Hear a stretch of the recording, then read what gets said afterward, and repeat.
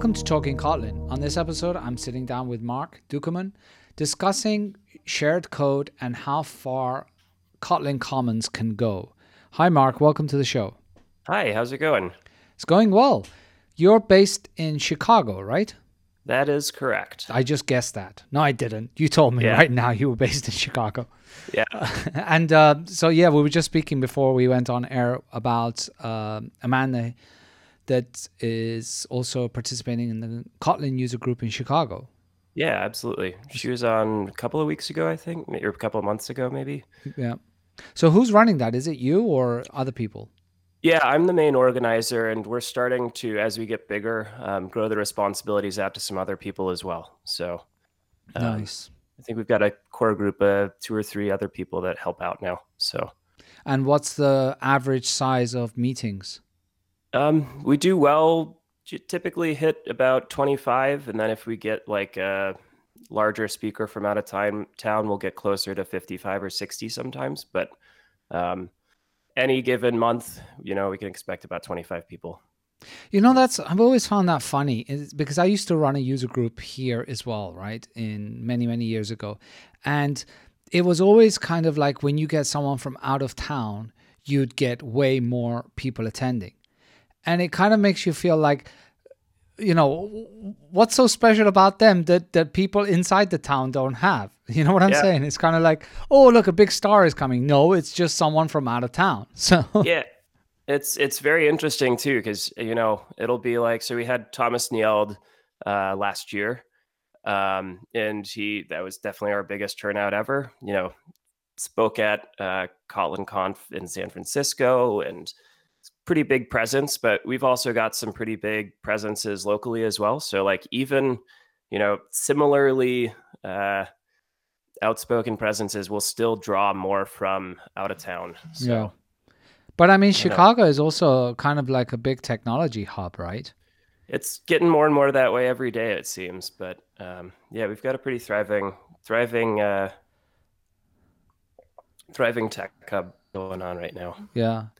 We were actually considering one of the cities for Kotlin Conf this year to be Chicago. Oh. Yeah. But awesome. For different reasons, it didn't work out. So we ended up with Copenhagen, which is an amazing city anyway. Yeah, that should be pretty awesome as well. Should be nice. I didn't tell anyone, but like the main reason that I love Copenhagen is there's this place called War Pigs that has like Texan style barbecue. Yeah. Along with Mikkeller and Brewdog beer, like IPAs and craft beer. Oh, so good.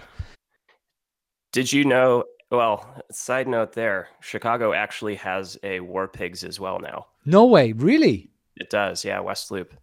So they're collaborating with Three Floyds to do the brewing of the beer there. And then I don't know if the bar is in existence yet, but it's coming. So in the US, you can buy War Pigs branded beer that's like half Mikkeller, half Three Floyds. So just one more reason for next year to come to totally. Like, Chicago. I mean, that completely changes the picture. Like someone was saying that, Kotlin Conf is going to everywhere where weed is legal, which wasn't true.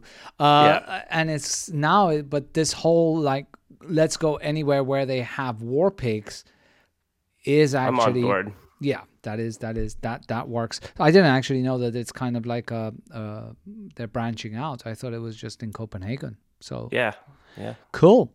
So I guess you're a fan of barbecue as well. Barbecue and beer, both of them. Yeah. Awesome. Anyway, talking Kotlin. Yes. Last 2 shows I was recording, we were talking weather for about 20 minutes. So this time we'll talk barbecue and then we'll get to Kotlin.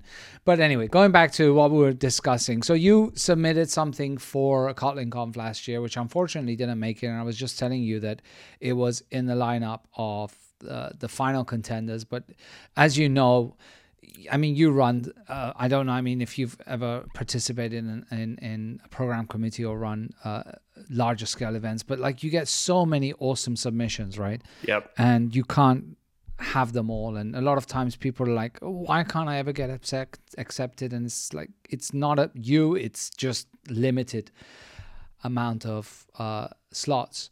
So, and your proposal was really interesting. And if you allow me to kind of describe it to the audience. The title was like, how far can Kotlin Commons go? And the idea was kind of like this idea of the promise of shared code and common code. Can we actually push this? Like, how much can we push this? And is it really going to be something that's going to help us? Or is it just, a promise that we won't ever be able to build on, right? Yep. And in it, you were kind of like talking about, using this to build an application. Yep. So you want to take it along there? Yeah. So I'm a big fan of coding katas. So I like to pick a couple of different problems and rewrite them like a million times. My favorite coding kata is the Game of Life, Conway's Game of Life, which is like a representation of cellular automata. I don't know if we want to dive too deeply into the rules, but it's a fairly simple game where you set a starting state, and then basically each state drives the next state. So you can sort of just start it and let it go. So the actual core logic behind it is not terribly difficult to implement, but it's enough that like there's a reasonable amount of testing behind it. And were I to, so in this particular instance, try and build something that we can push out to a number of different platforms effectively and with good reuse and patterns. Like if you were to try and rewrite that that common logic, like you'd have quite a bit of test duplication and other things like that. So so you're saying, just to give context, yeah, in terms of what would be quote unquote the business logic, rules, etc., that would be quite substantial across, if you were to do this across multiple platforms. Sure. Yep, exactly. And it's interesting. So while there is this ultimately was an academic exercise for me. Like this is not something that I'm shipping and maintaining as a product and like pushing anywhere. I actually haven't been too deep in this code base in about a year now. But so like you say, there would be, quite a bit of duplicated logic in the business logic, quote unquote, of the code. So a friend and myself sat down to write this and sort of tried to see if we could like push that business logic bit even further into the actual rendering of the view and like modeling how this actually represents itself on the screen, and like where was the point at which the language sort of wouldn't let us continue to share commonalities across each of these different platform deployments. And what platforms were you picking? Like which platforms are we talking about, to give some context? So I actually started this library just about a month after showing up in KotlinConf San Francisco. So that was what, 2017, November 2017? Yeah. Something like that. So the Kotlin multi-platform Gradle plugin had just been released, or like the actual, the way that we're closer to the way that we do it now had just come out, and Kotlin JS and Kotlin JVM were sort of the two readily supported things at the moment. So we picked those two things out of convenience, and then ultimately decided that we were going to render our views using Canvas on the on JS. So just literally making a canvas element and then doing things to that. And then Tornado Effects, we also chose to use, I don't know what the actual element name was, but something quite equivalent to a canvas where we could actually control pixels. With the idea that you would, again, try and share as much code as possible across these two platforms, right? Exactly. And so both myself and the guy who I was writing it with are big test-driven development proponents. So we kind of dug in that way and started just writing our small implementation of the Game of Life logic, and then sort of growing the code base out from that point. Yeah. And does native play into the picture here as well? Did you add native later, or is it? So I haven't yet. That's definitely a goal. I think there, cutting to the punch of it, like you can share quite a lot of code here. And so I have not a ton of experience with native, but I would there after sort of seeing where we were able to take this, it seems like we should be able to write like a pretty small amount of code, presuming that we can get Gradle to do the compilation in a somewhat straightforward way and have like native apps up in pretty much no time. So you've taken it's kind of, when we talk about multi-platform, multiple times we talk about multiple platform. I won't say multiple anymore. When we talk about it, oftentimes we discuss how you're trying to share some business logic, you're trying to share some infrastructure, et cetera, et cetera. But when it comes to the UI, you're basically delegating that off to each individual platform, right? Yep. As opposed to an approach such as, for instance, React, where they try and, or Xamarin, where they try and kind of like create this, common UI abstraction. So were you doing this? Were you trying to create this common UI abstraction?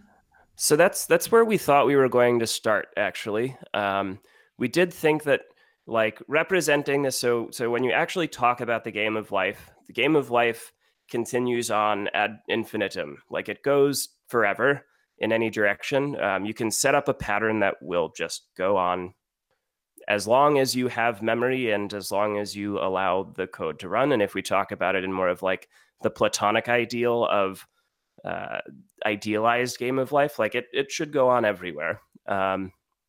So there's this business model or business logic, as you say, representation of that sort of Platonic ideal of the game of life. But then you actually have to deal with the reality of like, what am I going to put on the screen? So we can obviously we can write the game of life logic in a purely test-driven form and like never actually render it to the screen.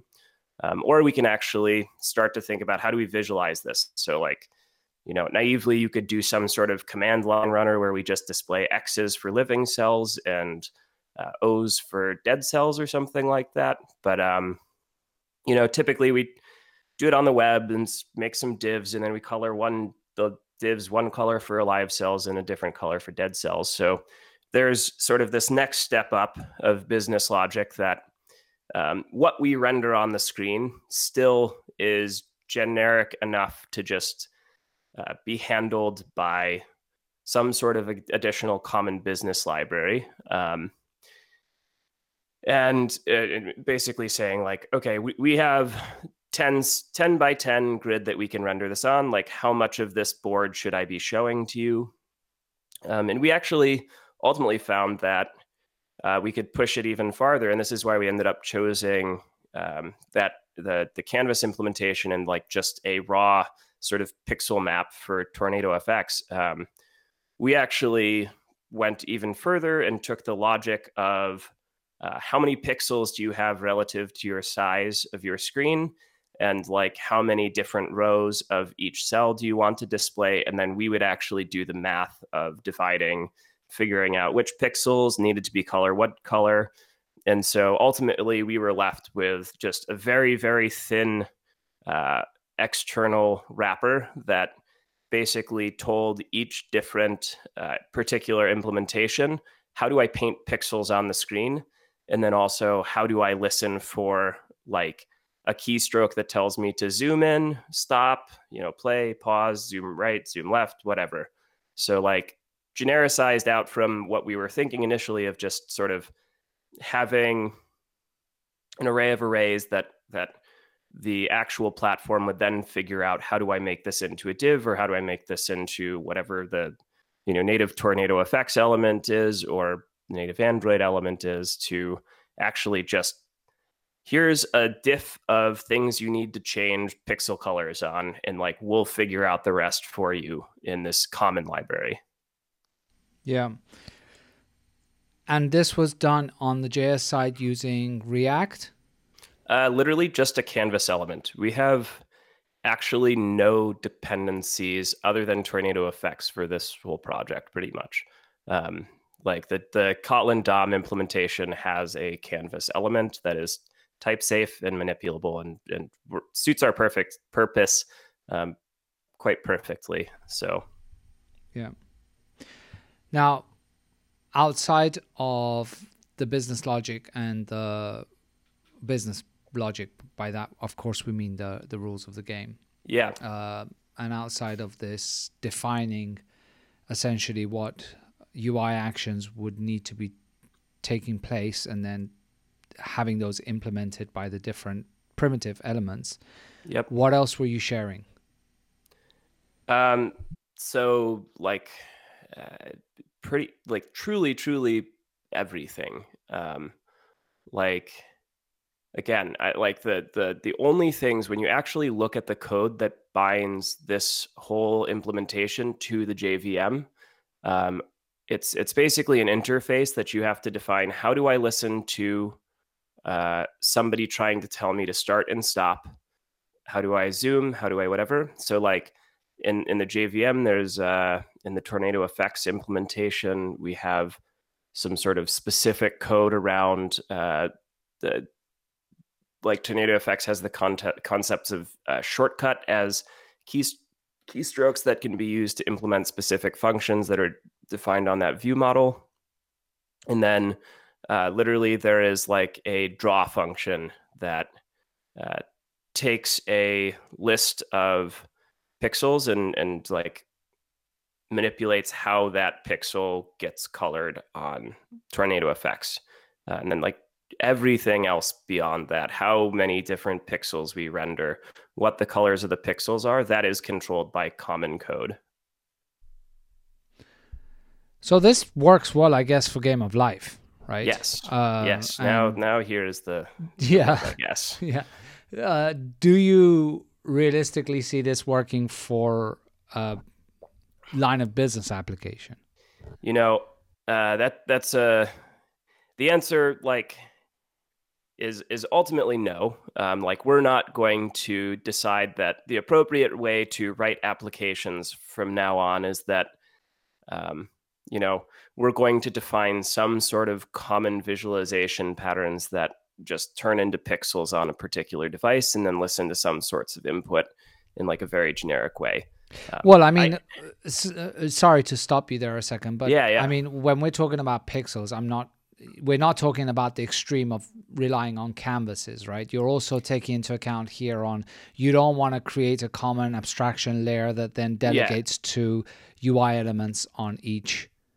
Exactly the point. Like you don't want to do that. I think this actually proves out that if you were so dedicated, you probably could. Like, I think it lies within the realm of possibilities, and you start to get into like having to define your own syntax of like styling and other things that obviously many other great smart people have defined much better ways for doing that in each of these different platforms. But like, I think theoretically it is conceivable that you could push that so far, but realistically, no. It is kind of like what React does, no?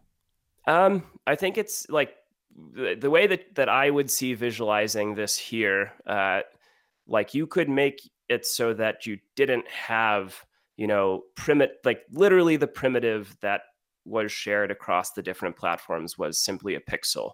And then everything else could be built up from that inside of Kotlin Commons. Again, as like mostly an academic exercise, like you wouldn't want to replace all that other things, but you know, React does the smarter thing of saying like, you know, we need these div primitive type thing that can exist across different platforms. Like maybe that's the more realistic approach that, you know, could ultimately gain some traction. Yeah, I mean that's where I was trying to clear up, like, where is your primitive building blocks staying at? Is it the pixel, or is it UI elements, or what is it? Because I mean, like, solutions with React or solutions with Xamarin, they provide a common UI abstraction layer. Sure. And this is something that generally we have try to stay away from with Kotlin, right? And Yep. delegating that to your native primitives on each platform. Exactly. And that is like part of the great promise, as I see it, of Kotlin as well. So as much as I do like believe that this is something that is very interesting to experiment with, and like, you know, this represented like a pretty interesting fulfillment of that idea, but with some obviously constraints that don't apply to most other applications, and that like it is just literally rendering boxes.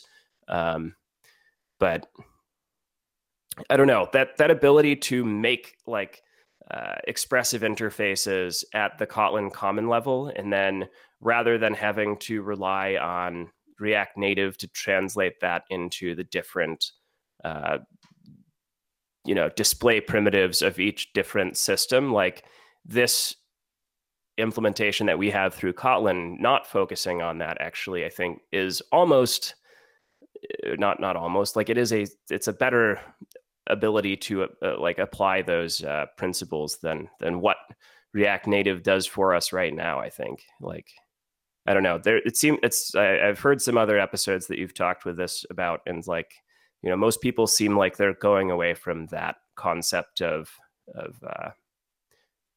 all the way down to the primitive, sharing that code as something that's like difficult to maintain, difficult to evolve, difficult to react to the demands of the business as it moves forward. So yeah, I mean, generally, I think that is the approach that the majority of people are accepting, which is kind of what we're talking about with Kotlin, right? But taking that away, do you feel there is value in the approach that Kotlin is offering, which is up to a certain point you can share code? No, I mean, I actually, so to be clear, like, I prefer the approach of Kotlin to that of which React Native has taken to this point. Like, I like that the commonality, the common code that I can share is that much more type safe, that much more expressive, that much less dependent on other people's work.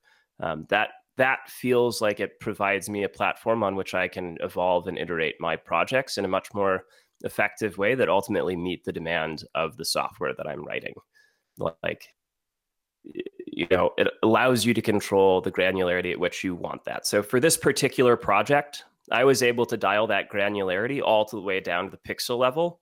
But for other different things, that may not be, obviously almost never is necessary to control that granularity, and it actually may be better to. So the next implementation that I want to take of this, even before I go to native, is running the actual code, like the actual logic of the game of life on the server, and then just, shooting a diff of cells that need to change down a WebSocket to whoever the hell happens to be listening on the other end of that WebSocket. So, like, I would care much, much less about the pixel in that instance, and much more about just what cells are dying and turning on and turning off and what have you,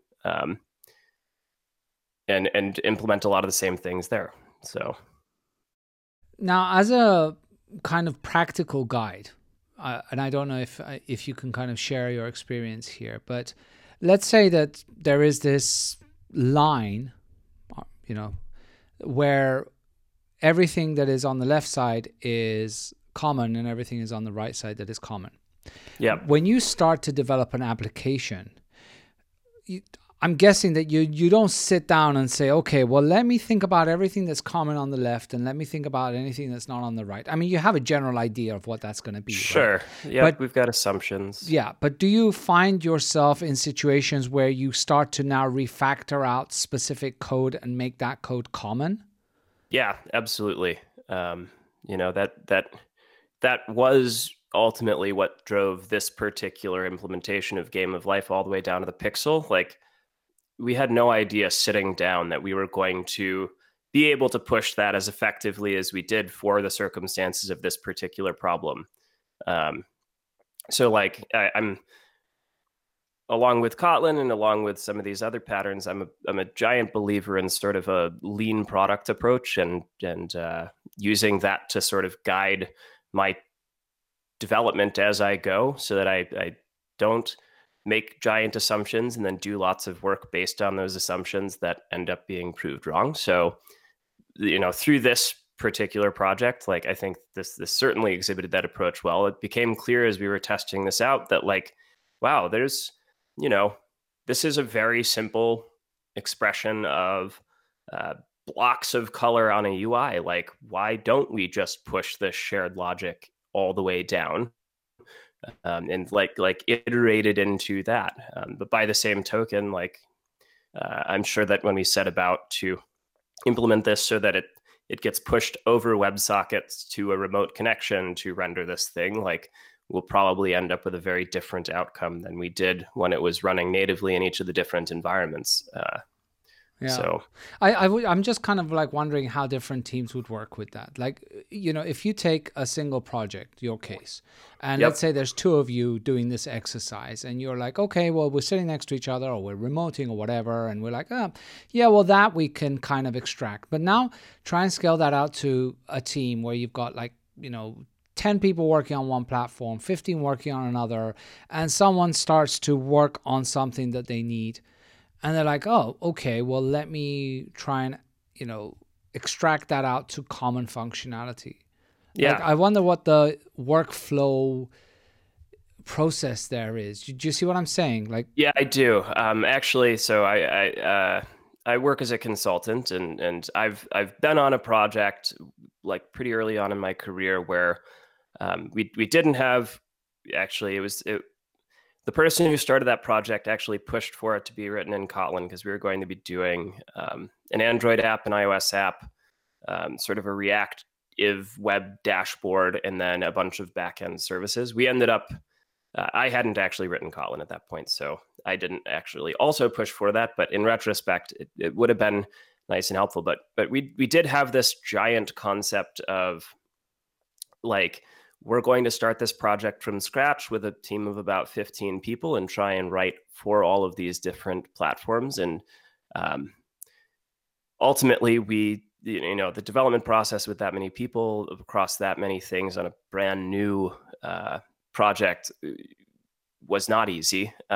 Again, to like cut straight to the punchline there, we did try and share some common Java code between our Android code and some of our backend code. And actually, that ended up being pretty disastrous. And, months down the expedition of that project, we ended up having to duplicate and rip out just because the demands of some of those business objects on the back end and on the front end were pretty wildly different. So I don't know, like the actual processy of developing software being, I think, probably, arguably the most difficult part of it. This certainly opens the door to ways for the process to go astray that I haven't encountered before. Like if we are trying to do this with sharing some giant amount of logic between an Android, a native, and some backend code. I don't know. Yeah. So what are your lessons learned from this? I mean, what would you recommend to people that are going to go down this path of trying to maximize common code? So my general rule of thumb is that, duplication is better than bad abstraction. I've learned that hard a couple of times, but haven't we all? Yeah. So like in the process of pushing this common code higher and higher up, don't be so eager to extract it immediately into that common library. Like live with the pain of the duplication, live with the pain of making the changes in multiple places until you are, truly so certain of the validity of the domain model that you've driven out through the application that that this abstraction does in fact boil out and reduce like a considerable amount of the complexity to developing that app.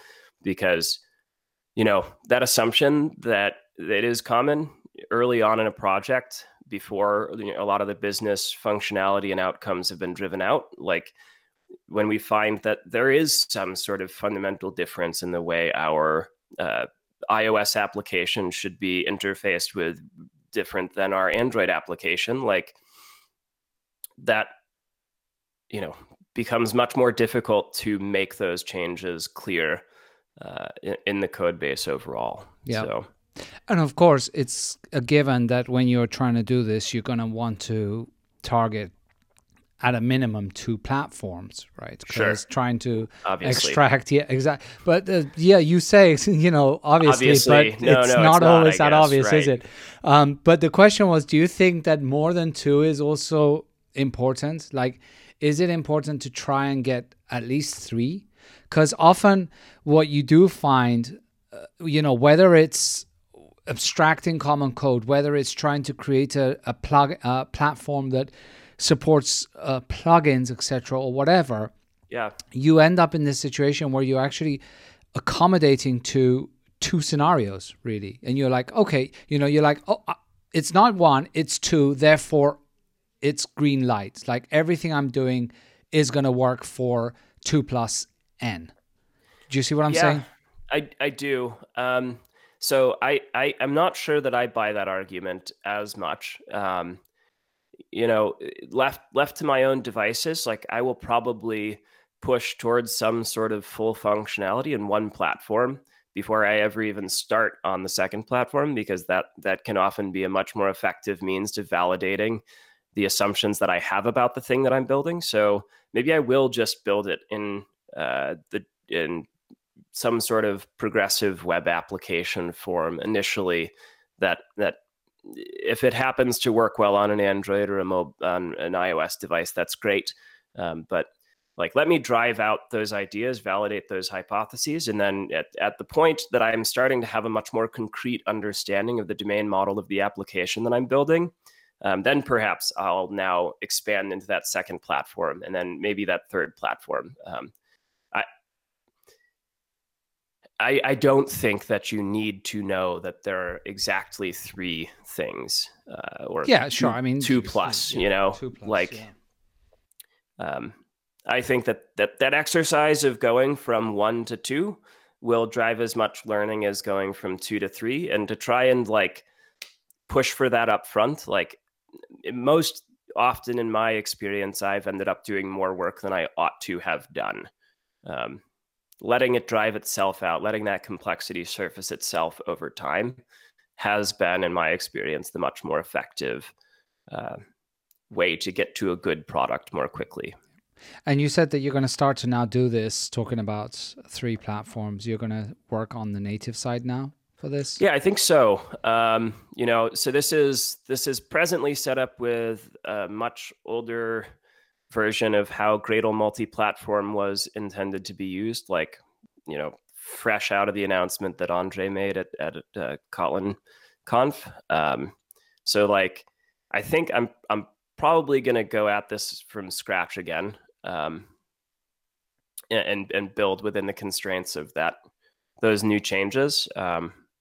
But yeah, like native would be, I actually haven't done a ton of experimentation with the LLVM and the native compilation yet. So I think that's probably right up front with where this project will go. Is the project open source? Is it on GitHub or anywhere? It is. It's on my GitHub profile right now on the front page. So okay, we'll make sure to add that to the show notes, because I think it might be an interesting exercise for others to look at or maybe even participate in.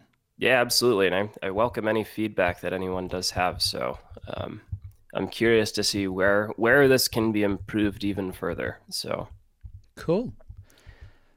Well, great. Well, I do hope that you make progress with native and maybe even submit for Kotlin Conf this year.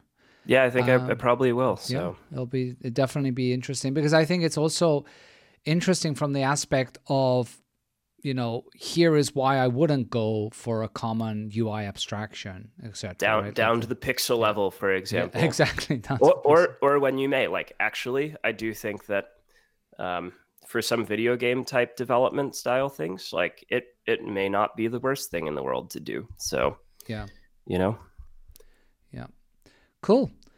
Well, it was great having you on the show. Thanks for coming on, and hopefully we'll meet in person at some point. Yeah, absolutely. It was a pleasure. Thank you so much for inviting me.